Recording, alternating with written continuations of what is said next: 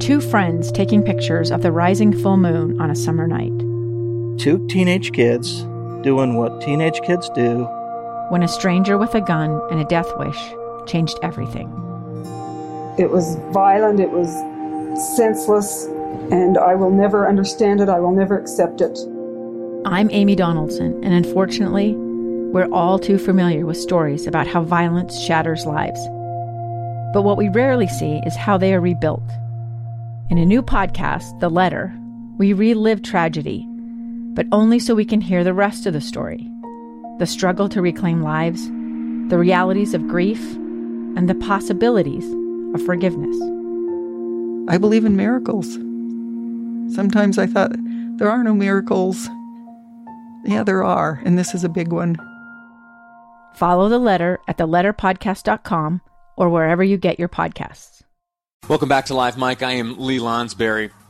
We're going to continue to follow this McCluskey story throughout the day and throughout the week as it develops, and it will be my commitment to bring you nothing but the latest, most accurate information as we learn it. The stakes are very high for everyone involved here. It is also a very sensitive and heartbreaking story. It deserves the most tender of care and the most thorough of analysis, and you can count on that here on this radio program and on this radio station. So you can count on that. Thank you so much. Right now, we're going to be talking again to a candidate for Congress, currently the mayor of Kaysville City. Katie Witt joins us now. Mayor, how are you? Doing great. Thanks for having me. You are very popular right now. I think this is the third or fourth time you've been on these airwaves today in either live or recorded form. And it is, of course, because you have granted approval to an organization which would like to host a concert whose makeup will likely violate the state health guidelines and possibly the county guidelines. Much attention is being paid on you because of that decision. Let me ask you frankly, has that been the purpose of all of this? No. So I was contacted by this group, and it's Utah Business Revival Group, and they explained to me the purpose of this is to talk about our constitutional rights, our freedom of assembly, and really helping our small businesses to get their noses above water. And I have sworn an oath to uphold the Constitution. This is something that I take seriously. And so it doesn't matter when this happened, if I was running for Congress or not. This is the stand. This is what I am about, is preserving our freedoms. And so that's why I had to help them and agree to allow them to use our space.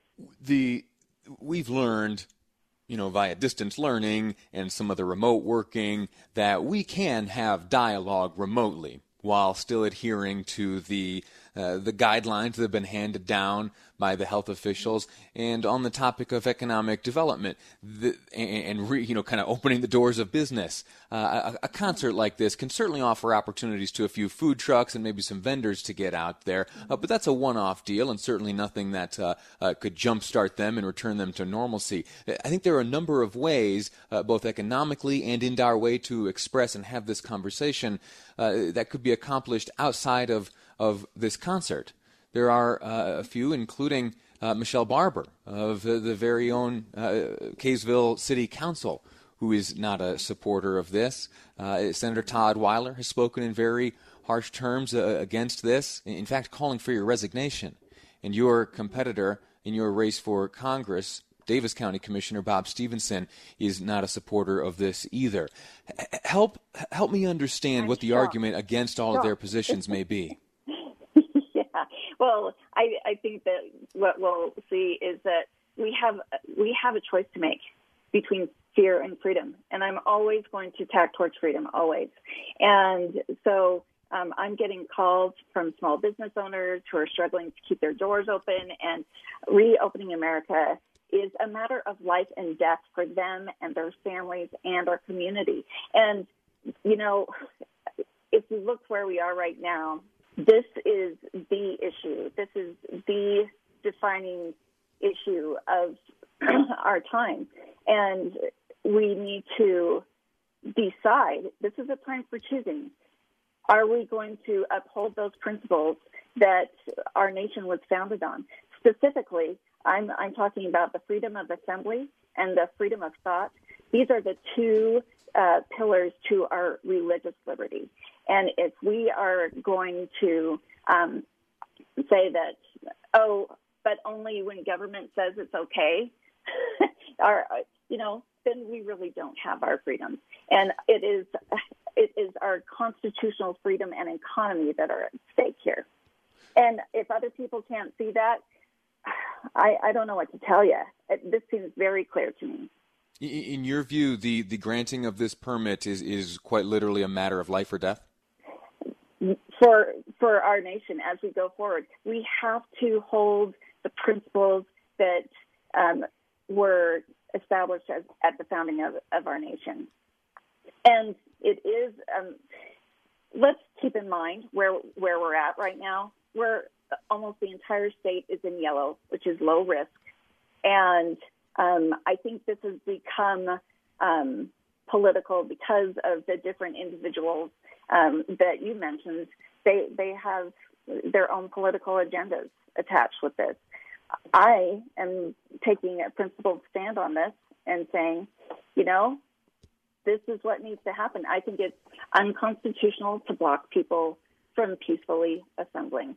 And if I don't do that, I will have broken my oath.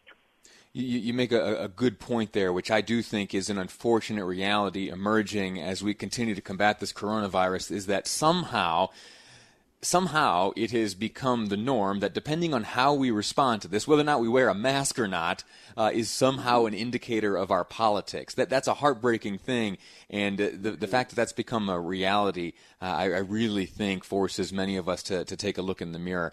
So in terms of our reaction being rooted in politics and maybe our understanding and the way we honor and adhere to the Constitution, I think you're correct on that one. On the other point you made there regarding those with political goals or competing political ideologies, the names that I mentioned all have Davis County connections and are very close to Kaysville. I also happened to, though, recently have a conversation with one of the commissioners of Utah County, someone who could not be more far removed geographically from this event upcoming, and his attitude was the same. Mm-hmm. He predicts that he likely would not have, given his blessing to the granting of a permit like this. And he is, as you know, I'm talking about Commissioner Ivey, maybe one of the most conservative folks in Utah County. Well, first of all, they are not being granted a permit. This is not going through the city. And let's keep in mind, this is not my event. I'm not the organizer of this. Down in Utah County is not Vineyard in Utah County. It and is. They did have an event. They did have an event like this in Utah County. I talked to Mayor Julie Fulmer, and she said that she worked with the county commissioners before they had their event. So I don't know where he was in that conversation, but I know that they have had an event like this down in Vineyard. All right. Well, Mayor Witt, I am pleased that you joined me for this conversation, and I do wish you the best of luck in all these endeavors. I do believe that a reopening of all of our activities that we were so well accustomed to before this coronavirus showed up is good for us. I do agree that getting back to normalcy is the way that we will save our economic lives and our economic future. And if this is a way to get back to that, wonderful. If it is a way to demonstrate our affection for the Constitution here in the state of Utah, wonderful. I just hope that there are not unnecessary risks at hand. So thank you for your time, Mayor. Okay, thank you. All righty. We're going to take a break here. When we come back, I want to talk to you about Joe Biden. Where's he been lately? We need an update on what the man who will likely receive the Democrat nomination for president is doing in his quest to assume the Oval Office. That's ahead on Live Mike. I'm Lee Lonsberry, and this is KSL News Radio.